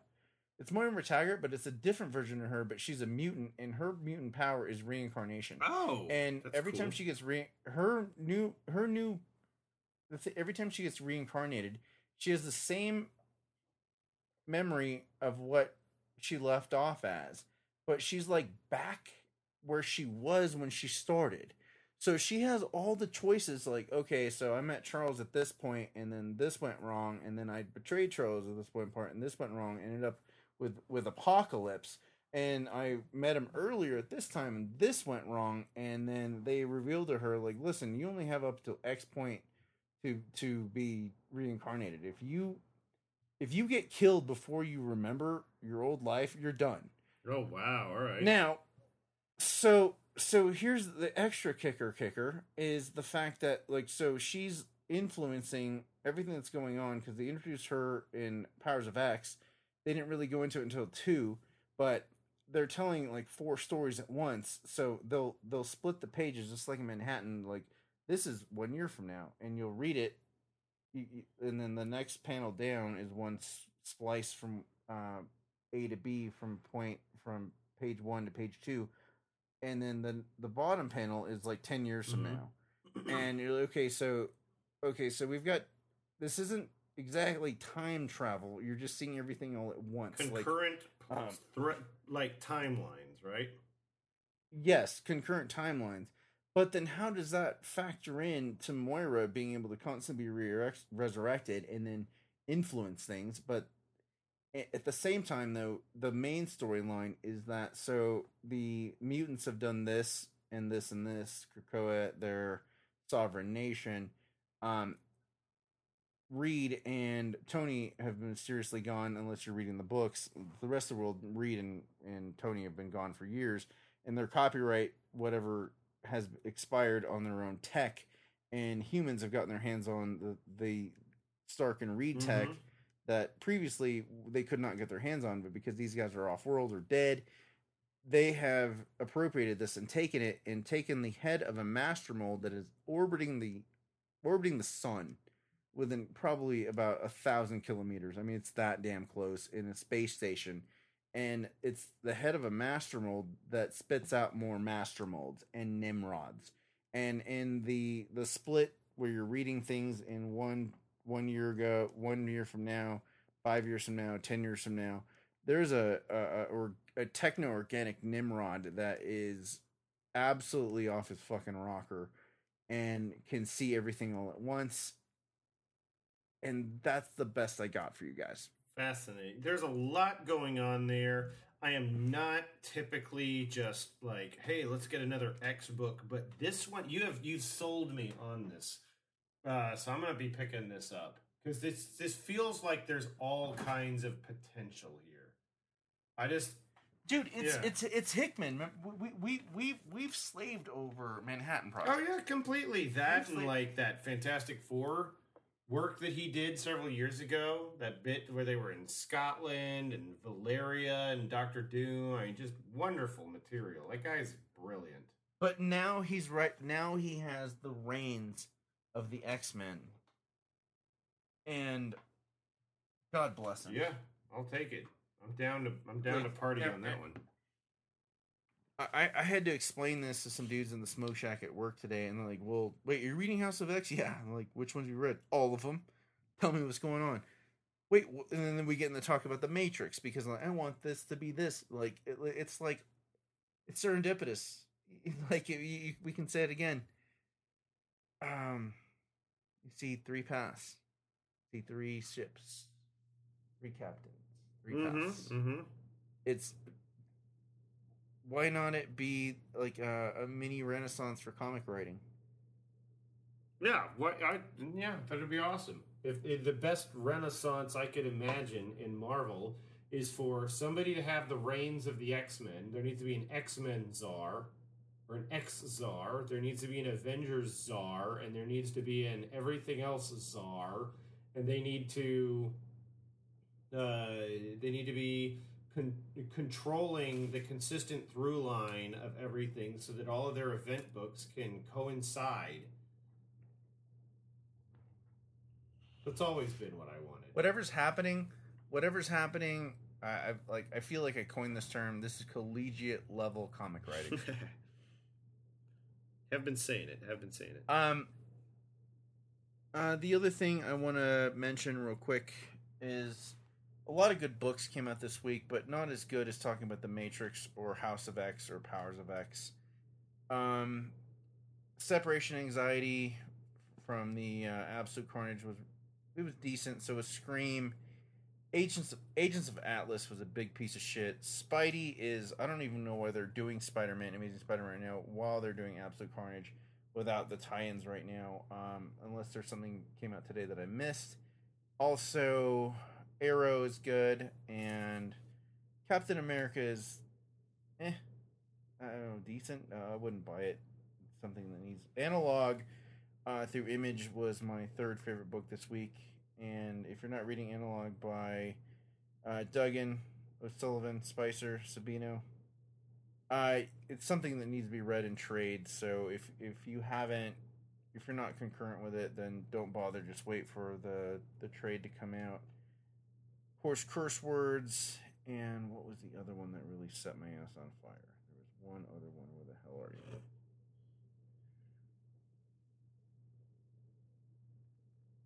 The White Trees. Oh yeah, right. You were mentioning that earlier. Chip Zdarsky, writing, Chris Anka, art, Matt Wilson, color art. Mm-hmm. How we bitch about like, oh, don't just like turn Iceman gay, write a good gay character, Yeah. or a bisexual character. They switch things back and forth in this. This is my pick of the week, and I'm not going to give you any spoilers other than. Well, I don't mean like that's not a spoiler what I said because there's homosexuality in it. If you're looking for high adventure, if you're looking for almost one and done, this is a one of 2. Yeah. The artwork is phenomenal. The perspectives they give. I took a screenshot of one of the main pages because the main protagonist is like the Ultimate Warrior guy that's brought back into the fold to fight another battle because his daughter and his ex-friends that he used to like win a major war with they've been kidnapped, and the king says go find them and then fix this shit, and their prospective mom dads are, did you know this is going on? No, but he's so stoic, and they wander into after they come across a dragon, Mm-hmm. and the dragon is about to kill him, and he just walks up to the dragon's face and stares it in the eyes, and the dragon just like kind of like the drawing is perfect. Just kind of, it doesn't like yield. It just kind of lays its head down a little flatter. Yeah. And he walks up to the dragon, walks past it, finally pulls out his sword, who he's supposed to be the greatest warrior, and instead of stabbing it, cuts a chain, and then poof, dragon takes off, stops and looks back. And as him and his ex compadres are camping, he goes out to find some food, and some evil fairies start tempting them with their most delirious delusions of sexual appetite satisfaction. Except while his two compatriots are busy getting it on, they can't get a hold of him. All of a sudden he's surrounded by all these mystical fairies that are just fucking, and dude, it's really graphic. I mean, we're talking like hand jobs, blow jobs, rim jobs, like 8 people fucking, and like I'm not trying to be lurid, like that's what they're drawing, but they don't do it in a pornographic fashion. Like, these fairies are tempting him as much as he can, and the fairies tempted his other two compatriots just enough that it was 1 or 2 people. They can't get a grasp on him, and he's staring at them, and they're doing everything to entice him. And finally, one of these fairies takes the time to kiss him, and I'm going to read it to you. His name is Krylos. Krylos the Bold. She's naked. She's floating above him. It's time to be bold again. And she kisses him on the mouth, and it's just his time. And she pulls back and reels and touches her mouth. And I've never, there's no ember to fawn. There's no joy in you. Just resolve. Just sadness. And then the illusion of orgy just disappears around him. And he touches her face, and as she's dissipating, because, well, I guess her tribe is to, like, you know, lure people in the woods and, like, sirens. Yeah. He was so sad. He touches her face as she's dissipating, and he just holds a skull in his hand, her skull. And he goes back to camp, and he finds some food, and these guys finally woke up from their delirium. He throws a skull at them, and he remembers a memory of his daughter who he's trying to find, and she had drawn a skull, and he's like, "You brought death into our house," and she's like, "No, it's art," and he's like, "No, it's death. I won't stand for this." And she's like, "Why won't you be happy? Why do you refuse to be happy? Everything's about mom. She's gone. Why would you be happy?" And then just like, oh, dude, it's 1 of 2. Yeah. Zdarsky. Chip Zdarsky. I don't know if I'm sold on But that's that what one. I got That's for a this little week. wild. It's a little wild. It's a little wild. I tried to read this 3 times until I finally got like halfway through, and then I found like that foothole.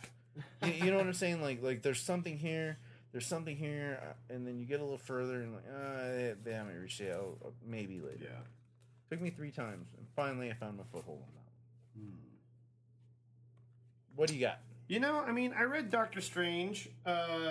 We have been, we've gone on and on about Doctor Strange lately. I'm just going to say the consistency remains the same. And that's all you can say about consistency if you want the contiguity. No, like, it's the same artwork. It's the same really excellent storytelling. It is emotional. And this one is, again, another one that's worth picking up. I just, I don't know how much I really need to delve into that one. It continues with the current storyline, and if you're reading it, good. If you're not reading it, go back several issues and catch up to this. It's cool. I'm interested in seeing where they're going to launch off into next. But really, I mean, I took what I feel like is a considerable risk for my $4, and I doubled down and I grabbed a couple of Archie books. So Nice. Last year I watched Riverdale seasons 1 and 2, mainly because I saw so much neon in the promotions. I was just like, that show just looks like another CW show, and it's Riverdale, so it's obviously Archie related. And I thought, that's kind of cool, and I'm impressed that there's an attempt at a TV series. And then, because I was going out with a girl, and she and I were interested in finding something that we could watch, and she said she'd seen some of it, and I was like, oh yeah, I'd be interested in checking that out. And of course, like a lot of stuff, she didn't realize was already bound to a pre-existing property. This was one of them. She didn't know that it was a comic book, and so we we got into it. And I loved the first and second season. I loved all these characters. I've talked about it before. I'm a fan of that show. I want to watch the third season. I think. I can't think of her last name suddenly. Lily, the young lady that plays Betty Cooper on the show, is phenomenal. She is an amazing, emotive actress, heart crushing, just so good. And she's this incredible canvas. They can make her look completely hometown. They can make her look sultry. She's just got so much going for her as an actress. Her talent is through the roof. Those eyes, they really know it. Like they know that she's that good, and they will give her they'll give her the screen time and the close-ups to just sell it. She could do it in medium frame. She could do it in two-button shots. She could do it in Cowboys. If you have any idea what I'm talking about, you know what? I'm not going to tell you. Freaking ask me. Send me an email. But yeah, man, she delivers. So I picked up a couple of Archie books. I saw one that said Archie and Sabrina, and I thought, well, I know that those are crossover characters because Sabrina the Teenage Witch, if you recall, and the new shows, what is it? I can't remember what it is. The Horrible Life of Sabrina or something like that. It's not it. Something like that. Yeah, the Sabrina TV show. So far as I know, there hasn't been a crossover yet, but I knew that they were crossover capable characters. And I thought, okay, cool. I want to see a book with Archie and Sabrina. What's that going to be like? I saw it was one of 5, but I didn't realize that it's actually issue 705 of the Archie ongoing series. Because the 705 was subdued in the red title field. So I read that one first, and I was like, this is hilariously appropriate. This is exactly what I want. This is it's like when all of our Marvel it's like when Guardians of the Galaxy comics started taking on the likenesses and circumstances of the MCU version of Guardians of the Galaxy. At some point, somebody said, "Hey, if this is what's hitting with the viewership, then let's make the Archie books more like Riverdale as the flagship promotion for the title." And so it really works. You've got an opening page here, and it gives you a previously in the town of Riverdale, illustrating what's obviously been going on. You've got this voiceover that's probably Jughead telling you a little bit about what's happening, just like in the TV series. And God help me, Cole Sprouse, another genius in his time. How do I know that name? Because he was on The Sweet Life of Zach and Cody with his twin brother. If you're into that, which is what? That's a Disney show? I have no idea what the hell it is. Oh my God, that dude! I can't wait. He was just in some movie with, I think, Emilia Clarke. I can't recall what it is.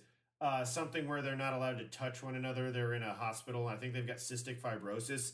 I know it's going to be a tearjerker, but I want to watch it because that fucking guy is incredible. That guy delivers also. Amazing performer. I really like so many, and just God help us, Luke Perry. He was so good on that show as Archie's dad. You know who his boy is? I do. Jungle Boy. I loved seeing Jungle Boy at All In. I loved that whole. Not Was all it in. Not All In? I'm not trying It to was be double or nothing. No, Sorry. we're talking about Double or Nothing. Yeah, him showing up with what's the dinosaur character? That was great. Luchasaurus. Luchasaurus, and he DDT's the guy with his feet. This is his total segue or total sidebar, but I was laughing my ass off because my boy and I are into Pokemon, and I thought about Luchasaurus the other day because it wasn't enough to be talking about Pokemon. I had to talk about South Park's Chimpokemon, and there was a which, oh my god, if you love Pokemon, you have to see that episode. Small. But No, such no. a small. just Emperor small. here. Don't go there. He Don't is- go there. Let them enjoy this meal that they're about to have. But there were a bunch of Chimpokemon that they did not bring up in the episode, and one of them was Velociraptor. That was like, that is hilarious. So it's just, it was a Velociraptor with a bunch of chains. He was front and street style, and he had a backwards hat, gold teeth. Anyway, okay, yeah, Archie and Sabrina. Seriously, this is hilarious. Like, what a way to drop myself into the circumstances. It's the end of summer. They're all coming back to school. These kids who are never going to get out of high school, apparently. And Cheryl Blossom has put on a Bachelorette-style TV episode that Archie is the unfortunate bachelor character, and this has all been an attempt by Betty and Veronica to figure out who Archie's new secret girlfriend is, who obviously is Sabrina, based by the cover. But this is, 705, issue 705 starts with this, and he's standing on stage in front of a live audience, and everybody's waiting for him to give the last flower to his selection. And I don't know who any of the other girls were. I don't know anything about that, not having read the preceding issue, but he gives it to Cheryl, and everybody is dumbfounded, and it's perfect. It's like obvious Riverdale scandal. The whole series is about scandal, and the whole series is about establishing relationships between these characters that are constantly challenged. Archie's relationship with Betty, Archie's relationship with Veronica, Veronica and Betty's relationship, Archie and Jughead, Jughead and Betty on the TV series, their families, everything, constantly challenging relationships. It is just so much. It's just so much fun. It's all small town idiot situations, And I'm looking at this, and they've got this whole sequence in here where Betty and Veronica are like, we're gonna be best friends forever. Forget this thing where we're constantly trying to figure out whether or not we're gonna win Archie. Let's be best friends and focus on that. And I'm like, that is power. That's girl power. And then automatically Veronica wants to go do something to develop in these woods, and automatically Betty on the other side of town is going to go try to do something to save the woods. Challenge the relationship, even if it's some daffy contrived thing. But yeah, unfortunately, you think about something as far as comics go, $4, 20 pages. The value, it's there and then it's not there. The content is not there because 4 of these pages are advertisements for other Archie related products and some other things. But I did laugh my ass off at one of the advertisements for one of the Archie horror brand comics, Jughead the Hunger, which is he's a werewolf in that. Oh, the werewolf one is great. Jughead the Hunger versus Vampironica. Vampironica, classic. And then I also read Archie 700 thinking, okay, I'm getting the mainline Archie book. I'm going to say that the artwork varies between these two issues. The coloring is different. The illustrations are different. It's kind of all over the place, but it totally works. And honestly, I love these characters, and I just want to read more. I never cared about them until I watched that TV series, and now I want to read them. Yeah, let's see. The title or the credits go to story by Nick Spencer, art by Marguerite Sauvage, lettering by Jack Morelli. The lettering is quite nice, honestly. Editor-in-chief Victor Gorlick. And what is this? This is an Archie book. I mean, it's an Archie publication. This one, geez, Archie 700 came out in January. I definitely picked this up as a back issue, and it was already bagged and boarded. but I was just like, I'm gonna see how this goes because I saw a number 1 and I thought, well, it's a jumping off point, just like a sucker, just like I am. But yeah, that's what I've got. We have talked the hell out of some stuff today. You read my mind. Like we initially let's just do an hour, and then we spent an hour and 20 minutes on the Matrix. We could have done 4. Oh, dude. We seriously, was one of the things we were discussing. I was like, I don't feel like I read enough stuff, and you mentioned the Matrix, and I was like, I kind of just want to do a Minefields over. We could do a like we do with Star Trek and do a commentary track on the Minefields. I think that's on the Matrix rather. I think that's something we need to really look into. I would do all 3 of those movies. I would, that's a ton, but they're so damn good. Anyway, what do you got going on the rest of the week, man?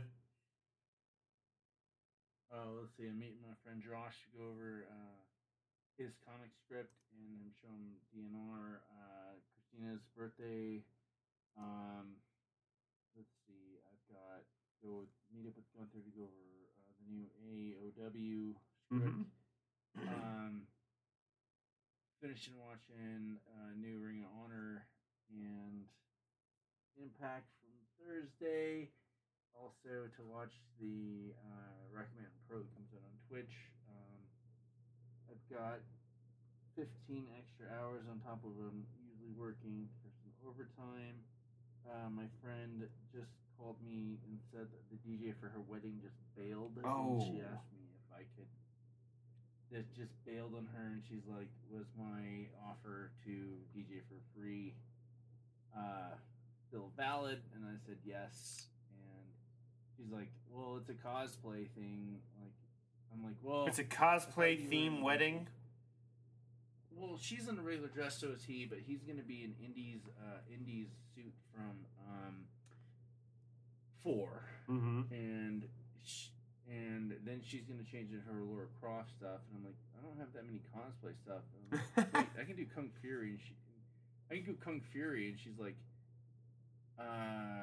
Michael just lost his shit laughing that you can do, like we're gonna have Kung Fury DJing our wedding. I'm like, yeah, sure, fuck it. I want to go to a cosplay theme wedding. That sounds fun. Oh, she's wonderful, man. Like, I remember when I was working at the hospital. I remember I told you my friend was there. She had some weird disease and like like some weird disease, but like a nerve thing, and like oh man, I'd go visit her like every day, and like she was like, "Thank you so much," and no, she's a good girl. She's a good woman actually, and I'm happy for her. I'm actually going to go to a good wedding. Wait, you said that girl's the one that's whose wedding it is? Oh, yeah, rad. Yeah, okay, she's wonderful, and wow, I'm going to take my mom to the flea market Sunday morning on Platte. So you're busy. What the hell? You got a lot going on. And then working on the script out there. I said that already. I've got to work on my daily sketches, and I just got my promotion. I just got my new schedule. Mm-hmm. I've got another secret thing going on that I got to schedule that too. Secrets. I'll learn about that in about 2 weeks. Secrets. Dude, please tell me you're referencing Conan O'Brien's Secrets. Absolutely. The Bill Shatner one was awesome. Oh man, the Bill Shatner one was like my favorite was the Jeff Goldblum one. Goldblum. Dude, I gotta go back and watch that. I do not remember that one. Goldblum. People come in and say, "Hey, you're Jeff Goldblum," and I'll look him right in the eye and be like, "How dare you speak to me?" He was not that. I don't want to do it again, but like he was not that weird. Well, he was weird when I met him, but he wasn't that weird. No, he they did a Mr. T Secrets. They did the Tom Hanks Secrets. I can't believe it. Yeah, we've been on par the whole. I can't imagine. I remember him like Tom Hanks just sitting there with a cigarette, and he's not sitting there just like jamming on cigarettes all the time. Man, secrets. what the hell was the Mr. T one? All I can think about is when in The Simpsons when Krusty the Clown is like smoking a cigarette like all hastily and nervous, and his agent's like, "Let me get this straight. You took all the money you made franchising your name, and you bet against the Harlem Globetrotters." Oh my god! You never bet against the Harlem Globetrotters. Never. Oh, it was perfect. And he's like, "They were due for a loss." Shit. And then No, they Yeah, always dude. win. always win. Oh man, this is. I read a lot of good stuff this week. I mentioned what was right, man. Like you were worried that we were gonna have that you weren't. I was worried we didn't have enough Particular show, dude. content. Yeah, we could have gone on about the Matrix. Okay, so Yeah. I'm designing the graphic for it. I was gonna do the woman in the red dress and the red dress, and then I was thinking about Neo stopping the bullets, but then I landed on the agent dodging the bullets. Oh yeah. Yeah, like I say, I never cared about that part. I always liked the part where, in the trailer, anyways, where you see his fingers in the mirror turning into goo or whatever. That was rad. I just remember going to the theater in 1999 and seeing like, okay, we went. Well, you pick up your girlfriend and go to this amazing theater that's not like the cheap, disgusting theater in my hometown, and go and see The Matrix one weekend, and then like Fight Club the next weekend, and then something else. I don't remember what it was, but it was like 3 Fridays of legendary movie releases. And I remember in the middle of The Matrix just dying. I had to go to the bathroom, and right after they captured Morpheus, I got up and I ran away, and I came back in when they were torturing him, and I just got back in time to sit down, settle in. Guns. We need lots of guns. Boom! Oh my god, that was so rad. Everything about it. America still liked guns then. It was okay to have guns. I know. Well, most of America did. Anyway, yeah. All right, man. I gotta get up and paint some more Christmas stuff. We're way ahead on what we're doing, and I've got to read like 3 scripts for movies coming up in my market, and see if I want to see which one, if any, I want to work on, and stuff like that. I got one of my best friends of my whole life in state for one of his nephew's weddings. Yeah, I don't like hearing those words that don't involve my name. Remember, I hand out titles. And you got best friend East Coast, best friend West Coast, best friend Central Time Zone, stuff like that. Best friend. They're all over the place. By the way, best friend, that I'm better than all other assholes that you're talking We're in about. a fucking tag This is team issue called 20 Best Friends, okay? Among other things. This is issue 25. This is our 25th issue of Mindfield. What? Oh, you keep What's saying it? that, and I'm Yeah. like, we've cut like 42 iterations of content or this, something. This is the comic nerd shit. I get not including Star Trek, X Files, and wrestling. But this is the 25th one. Wow. Man, I wish I had anything to drink. We should have a toast on broadcast, but or whatever you want to call it, on podcast. But I don't have a single thing I'm to glad you ain't to drinking drink. no more, brother. Hmm. Don't worry about it, man. Get some good You rest. too, man. This transmission is ending. This is dangerous and has been dangerous. Take the blue pill. You got it.